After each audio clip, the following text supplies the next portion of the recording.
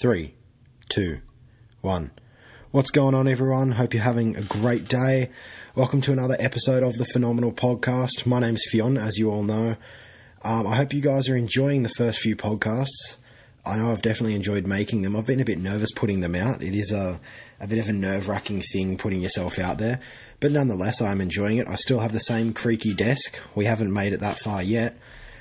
You know, maybe in a couple of hundred episodes' time, I won't have a creaky desk anymore. But, so, everything's been going well, you know. We're in summer now in Australia. It is hot as all hell. I think it's about 25, 26 degrees today. And, you know, being a bigger guy, I struggle like anything. Yeah, it's 25 degrees today. I struggle like hell in the warmer weather. But we persevere. It'll be fine. I'm sitting here with the aircon on.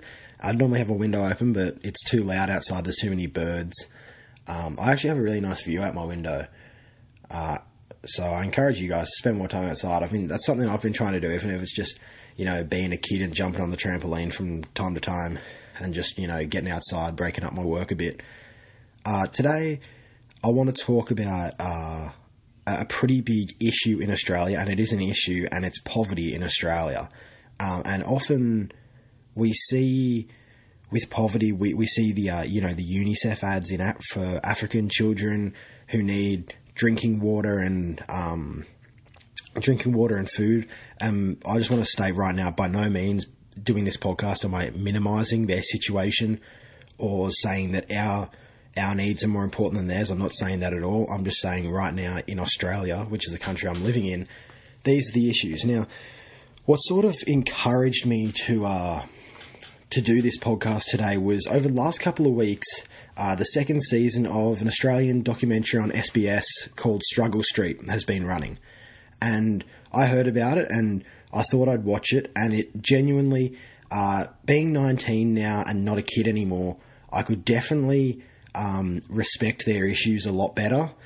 And it was crazy. It was one of those things. It runs over 6 episodes. For those of you who haven't seen it, I would 100% encourage you to see it. Every episode is about 55 minutes, and you can get them free on SBS on demand. I'm not paid to say that or anything. It's just a really good website. It's 100% free, free registration, free login. I have a good account.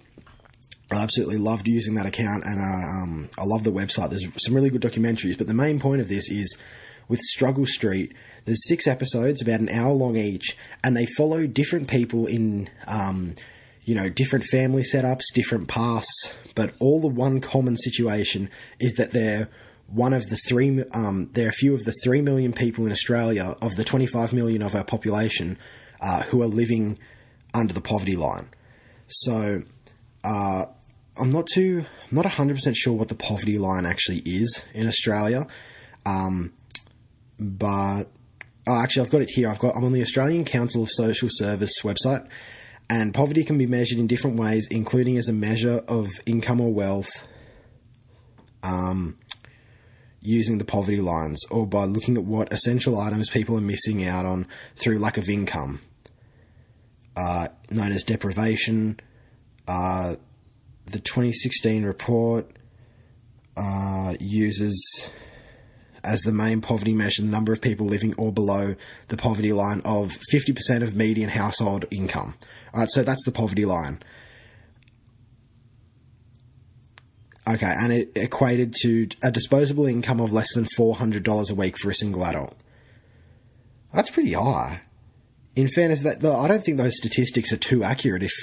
Like $400 disposable income a week is actually quite a high disposable income. But nonetheless, so I was watching Struggle Street, and, you know, so they had a family who both parents, it was in the Queensland suburb of Inala, which is one of the lower socioeconomic areas up there. And I think their unemployment is about 16%, which is quite high. And we had a look at a family that was both recovering ice addicts, currently would have been homeless, except for there's a building called the Kohar Shed run by 2 Queensland immigrants who house New Zealand immigrants, because if you arrived in New Zealand, if you arrived from New Zealand into Australia after 2001, you're not actually entitled to the full unemployment benefits that an Australian citizen would be entitled to. So that's the issue with those guys, is they were both Kiwis, moved to Australia. They have 4 kids, and they weren't entitled to full benefits from Centrelink, which is for those of you who aren't listening in Australia right now, there's probably not many of you, but I just thought I'd make it clear anyway. Centrelink is sort of it's our social justice system. So that's probably not a great way of putting it. Our social welfare system is probably a better way of putting it. Basically, it's the government's way of helping redistribute income from higher income earners down to lower income earners, so we can, attempt to minimize issues such as poverty and hunger. But according to the statistics, the system doesn't work too well. I'm not going to question that. To be honest, I think Australia, for a lot of people, is one of the greatest countries in the world to live in. But for a lot of people, they were just born with terrible situations, I was looking at these 4 kids, and it kills you because, you can choose everything in this world. You can choose your job, your friends, how you look to a certain extent, your hobbies. The only thing you can't choose is your parents and what you're born into.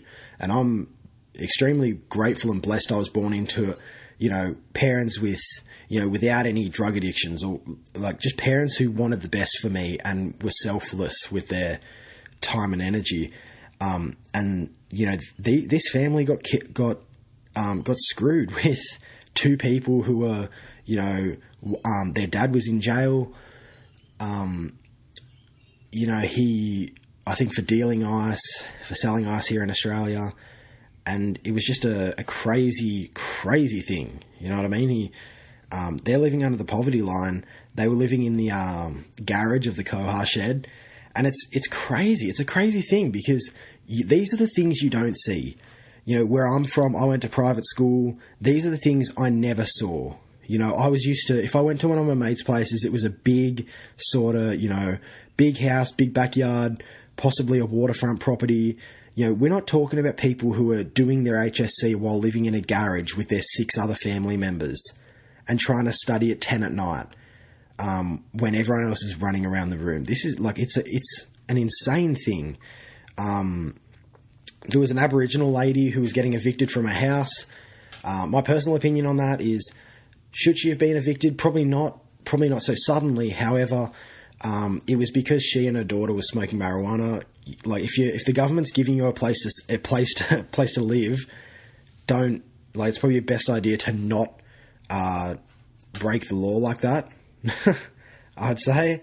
But I think the story for me that really just killed me was Michael's story. So for those of you who have watched the show, you'll know Michael's story. For those of you who haven't, I'm going to try and give a really quick rundown. So basically, Michael is 44 years old. He lives in Melbourne. And what happened was he was bullied growing up, and like really badly bullied at boarding school. So, and then what happened was he, when he was about 19, I think, to try and fit in, he tried heroin for the first time. And obviously became a heroin addict, eventually got off heroin, is now on methadone. But you feel bad. You feel so sorry for him. He seems like the nicest guy ever, really respectful towards the cameramen, loves his dogs. That's one of the great things I actually like to see is he was living in a house that was a bit messy, a bit scrappy, but his dogs had their food. His dogs had like their fresh, their fresh coats, their fresh raincoats. He was living in like pretty poor clothes, pretty tatty clothes, but man, that just shows the things you'll do when something is important to you. I'd die for my dog. And he was the only family, they were the only family he has, which was the main part of the first episode, was because Michael was, he says, it's a bit of a shit day today. I've got to bury mum. So, that instantly sort of sets you back and you think, well, this has gotten a bit heavy already. And then, so I'm watching it, and, you know, he was wearing this sort of old suit. He obviously didn't have money to buy a suit. That's not really an option. And he just said, "Oh man, I've got to find a pair of shoes. I don't have any shoes." So he eventually found these shoes. And then we move on to where he's trying to get to the funeral, and he doesn't have a car, so he takes the bus. So he's trying to get to the right bus line, and he just can't get to the right bus line. And he realizes eventually whatever bus he gets, he's going to be about half an hour late to his mum's funeral. So it was at this point where a bit of controversy happened here in Australia. Newspapers were reporting it, and you thought to yourself, this guy's got a camera crew with him. Why the hell are they not saying, "Look, mate, fuck the documentary. Let's just pay for you to, get a taxi or get an Uber or anything." Like, it's your mum's funeral. Do you know what I mean? Like, it's not like, "Oh, I've just got to show up to pick up my shoes or pick up my dry cleaning." It's his mum's funeral. It's a pretty important situation. And, it hurts you that they didn't help him. But they eventually got there. He broke down a couple of times, that he was really disappointed in himself, and he just felt like a loser, was what he was saying. Man, I'll tell you what, the one scene that got to me was he's sort of power walking towards where the service is. It was a rainy day. It was inside. He was getting rained on when he was walking around trying to find the bus. It was a crazy thing. And he's walking towards the service, and obviously the camera crew isn't allowed in on the service. And you can just hear on his microphone on his shirt that he's just crying while he's power walking towards his mum's service. And you're just thinking, this is fucking insane. Do you know what I mean? Like, people live like this. People live in constant disarray because they made a couple of mistakes. Or in his case, he got bullied, and that just sucks. That sucks for everyone, getting bullied. I remember I didn't get bullied when I was younger, but there was a couple of times I got bullied in terms of people would just say shit to me about my appearance and that, and it would bother me. I was always a bit of a sensitive kid, and it would bother me. Now I'm bulletproof. You know what I mean? Like, you can't say anything to me and it would bother me. But, and then, Michael, so in the few other episodes, it's sort of a battle for his will. Things start coming up. Things go down. He can't get his rent money. He starts getting anxious about everything. But everything all sort of balances out a little bit. He was on the Australian government's fund to get a new pair of teeth. He got his new teeth. He looked good. He felt more confident, which was nice to see. It's really nice to see someone instantly become more confident because they're self-conscious. Obviously, because with methadone, for those of you who don't know, I had to do some Google research. Methadone is really sweet and it rots your teeth. So that's the thing with, you see a lot of people who, if they don't have teeth, people are straight away like, "Oh, he's on heroin." It's actually not so much that. It's more that they were on heroin and they've come off onto methadone, which is obviously sweet and rots your teeth. So he had no teeth and he didn't really have any confidence, and it was great to see him get his teeth, and then he got his mum's car. His mum's car got sideswiped by someone when he was on his way to register it and get insurance for it. And you just think to yourself, does life even get worse than that? Do you know what I mean? You've got no family, hardly any money. Something has finally gone your way in your life, and it's only because your mum died is you're getting this car, and then some old bitch fucking runs into you. Do you know what I mean? Like, this is crazy things. These are crazy things. I can't even imagine living like that.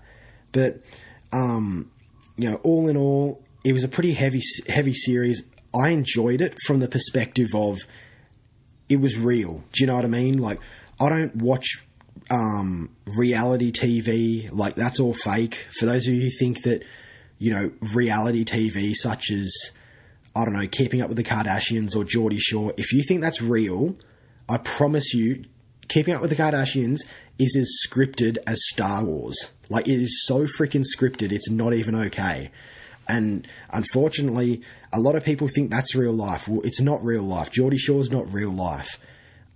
Struggle Street, this is real life. Do you know what I mean? Like, MTV don't produce Struggle Street. SBS do.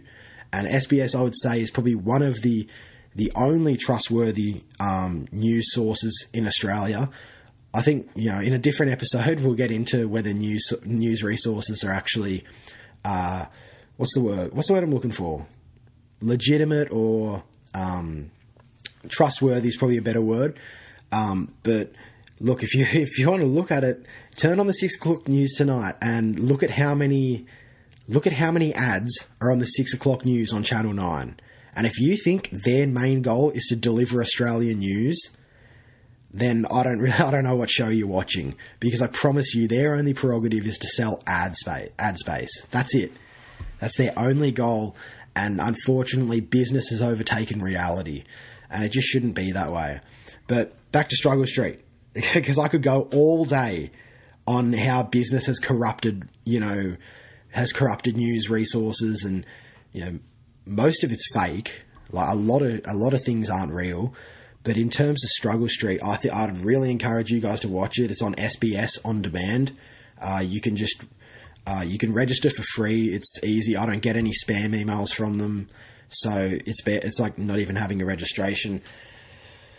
I'm stoked with it. But the main thing that was brought to my attention was the concept of poverty in Australia. And obviously, I said at the beginning of this podcast, I said, we think about poverty as being, I think there's a difference. I think it's absolute poverty versus relative poverty. And I believe absolute poverty is living on less than $1 a day.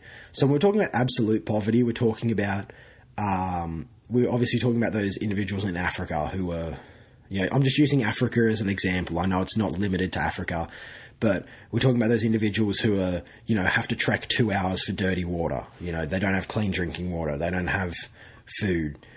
And then I think relative poverty is then obviously relative to your income. So that's how Australia determines it. Our relative poverty is disposable income of less than $400 a week for a single adult. So the main thing I want to get across here is a lot of the situations had children. So of the 3 million people living in poverty in Australia, 731,000 are children. 1 in 6, which is 17.4% of children under the age of 15 live in poverty. Now that's 1 in 6 children under 15 live in poverty. That's a pretty crazy statistic. Do you know what I mean? I think that's an absolutely insane statistic. And, I've lived in, I'm not going to beat around the bush. I've lived in quite a sheltered upbringing. I did go to public school for up until year 6, and there was a few people who I looked at or who you saw and you knew they obviously weren't from, their family life wasn't as easy as mine was. But then I went to private school for years 7 to 12, so for high school. And to be honest, I went to a private school where there just wasn't any problem. There wasn't really any family problems. The only drug problems people at my school had was, was just they had the money to buy them. You know what I mean? Like, it wasn't because they were addicted or because they were depressed. It's because they had the disposable income to buy them. So some of the key... So apparently child poverty is actually on the rise in Australia, which is definitely a worrying thing. The poverty line in Australia for a single adult is $426.30 a week. And for a couple with 2 children, it was $895 a week. Here we go. Child poverty in Australia has increased by 2% over the decade 2003-4 to 2013-14. It's not a huge increase, but it still is an increase. It's hard to take these statistics in because, especially from where I'm from, and this is obviously whatever I'm saying is going to be biased towards where I'm from because your experiences influence your perspective. But the way I see it is I don't really know any of my friends who live in poverty, who don't have food at night, who don't have a home, or they're living in transitional housing. None of them have that. So it's a crazy thing when you watch Struggle Street. And I don't want to go for too long on this because I realise that it could bore some people. And I'm not a social justice warrior. If anything, I'm more right-wing than I am left-wing. In terms of, obviously I run my own business, so I am somewhat of a capitalist. But, I am one of those people, I think everyone should have a safe place to sleep and food to eat and water to drink. That's the bare minimum. Do you know what I mean? Like, I'm not into, I don't think people should be able to live their whole life and not look for work and, just bludge out, because there are people, they're known as dole bludgers here in Australia, as people call them. I'm not a fan, I'm not a supporter of that, but I am a supporter of trying to actually get people into work, trying to get people to feel positively about donating money to people who need it, about trying to get get jobs for people. I'd love for a business to employ people who aren't technically that employable. Do you know what I mean? There's so many hoops to hop through for these people, and once you get knocked off, it's like a stampede. Everything just goes downhill, and then when you actually try and get back up the hill, no one's helping you that much. So in terms of how do we actually rectify these issues, it starts at the top, and this is what I want to get into. So for those of you who don't know, our Prime Minister in Australia is Malcolm Turnbull.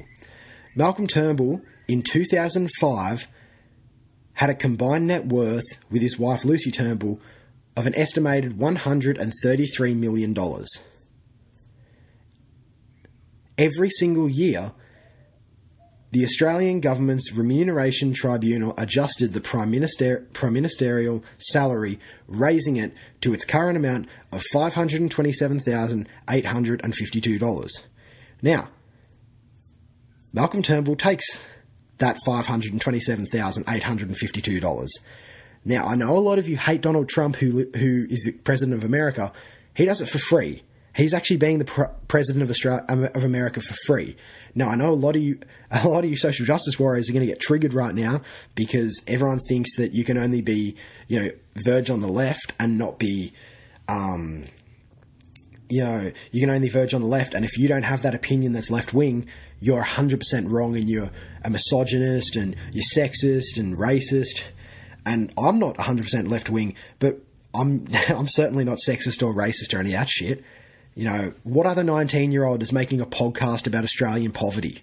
Do you know what I mean? That's for anyone who wants to come after me and send me messages about that kind of shit. Who else is doing this? I'm actually trying to raise awareness for these situations. So the way I look at it is it starts at the top. If we want to be, and I'm telling you that we'll say $500,000 for the sake of me not having to say $527,852 every 5 minutes. That $500,000 is taxpayer money.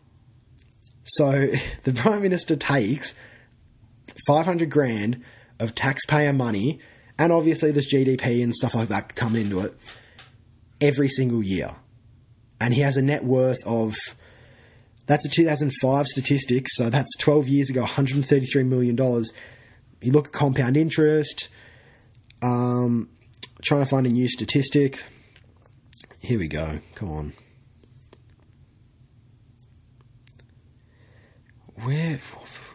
Alright, here we go. In 2015, his family had an estimated net worth of $180 million.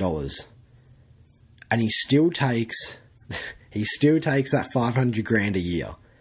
Like, that is just not acceptable. Do you know what I mean?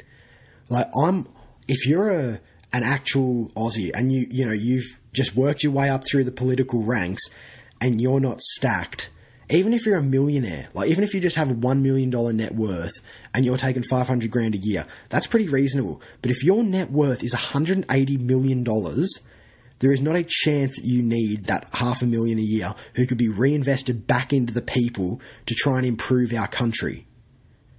This is the kind of thing that pisses me off. And this is what gives the Liberal Party a bad rap, because at the end of the day, I'm just telling it the way it is. I'm not talking crap about anyone. I'm just shooting straight like I always do. At the end of the day, all politics is in Australia is there's hardly any difference between Labor and Liberal. Fuck the Greens. Who even knows what the Greens are doing? But in terms of Labor and Liberal, they're hardly any different. All it is boring white men in their 50s and 60s with grey hair or bald in suits. That's what it is. That is all it is. Nobody has a differing opinion, because if you have any differing opinion, you're not going to get the votes of the people, and you make all these promises, and then when you get into power, none of the promises are, executed, because you have to go through Parliament. I'm not 100%, but you have to go through the House of Reps, the Senate.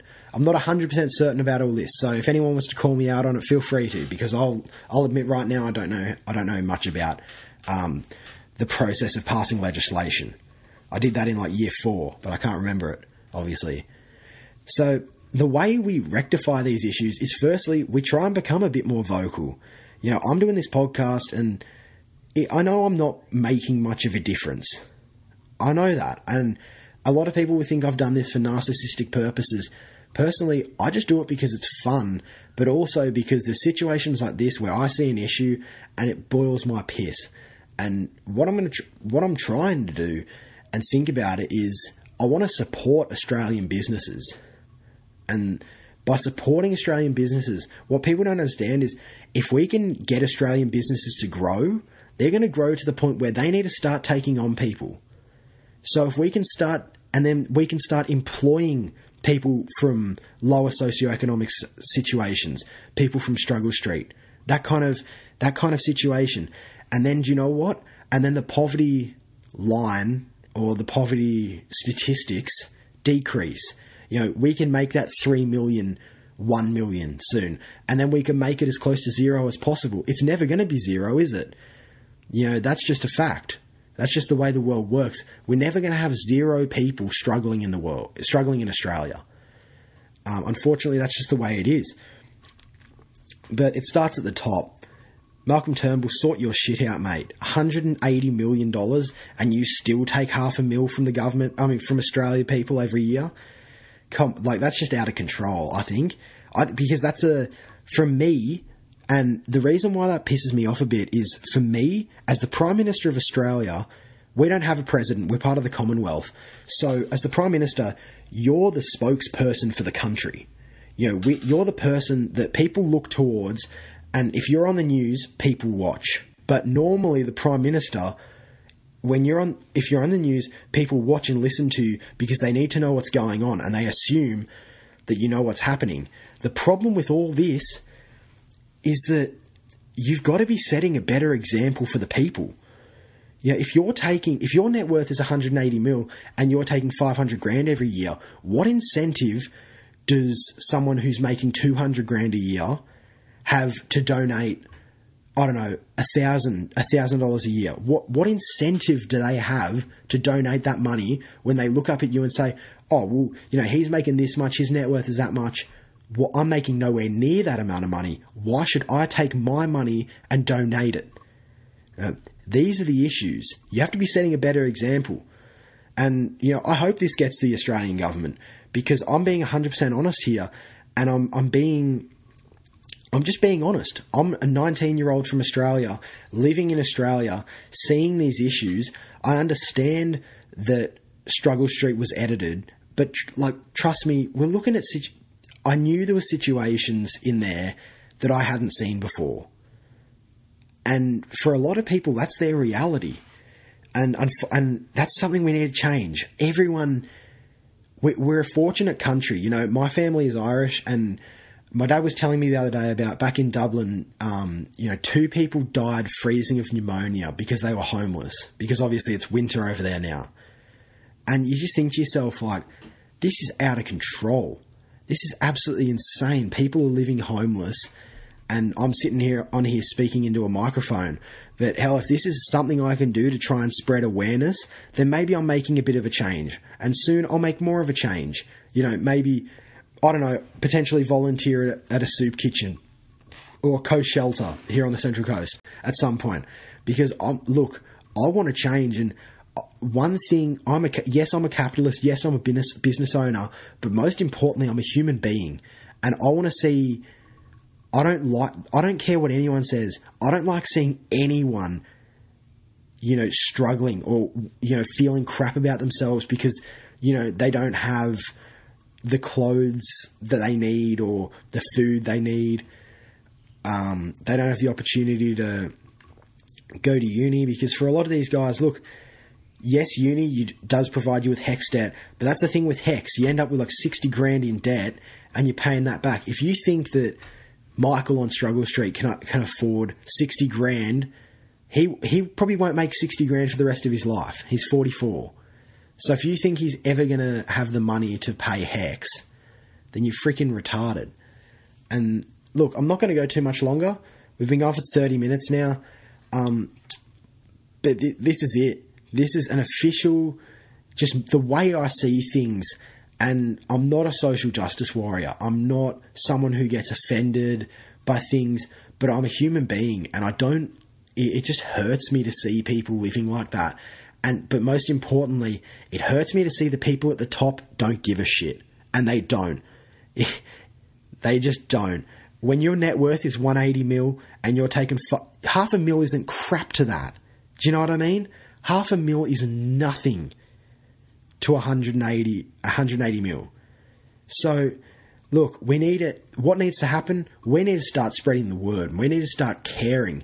And I know everyone's getting triggered about these refugees and everything, but look, how can we accept more people into the country? We can't even sort out our own people yet. Do you know what I mean? We can't sort out the people who are already living in Australia. So if you think that the Australian government could, you know, house these people, give them a good life. We can't even do that with our own people. So how do you think we can do that with people who are trying to get into Australia? And look, I sympathise with those people. They've fled war-torn countries and they've come here for a better life. But at the end of the day, if we can't look after them, is the life here really that good? Or are they just going to end up being, you know, on Struggle Street in 5 years? You know, because I don't care what anyone says. That's not a life anybody deserves. I think that's a terrible life. And what we need to do is start spreading the word, you know, start doing things that are just start being kinder to each other. Do you know what I mean? Like, I'm making a statement right now. The next 10 homeless people I see, I'll probably have to be in Sydney, but I'll go up to them, start talking to them, potentially buy them some food if they feel hungry. You know, we need to be more human. Yeah, everyone's on their phone, dicking around on social media, you know, just scrolling through, being narcissistic. At the end of the day, who cares about anything? We have to be sympathetic and empathetic, have empathy towards each other, because, and this isn't like a Greenpeace self-love bullshit, you know, anti-war thing. This is we need to stop fucking tearing each other down and start just trying to be supportive of each other, because, you know, if we are what we say we are, which is the most superior animal in the world, then we need to start acting like it.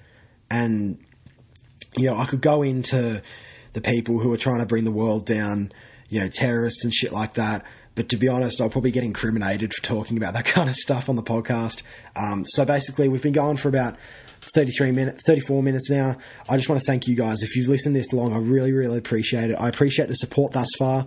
I've had so much fun making these episodes. This is a bit of a loaded episode. But I hope you guys enjoyed it. I've really enjoyed making it, and I'll catch you guys in the next one.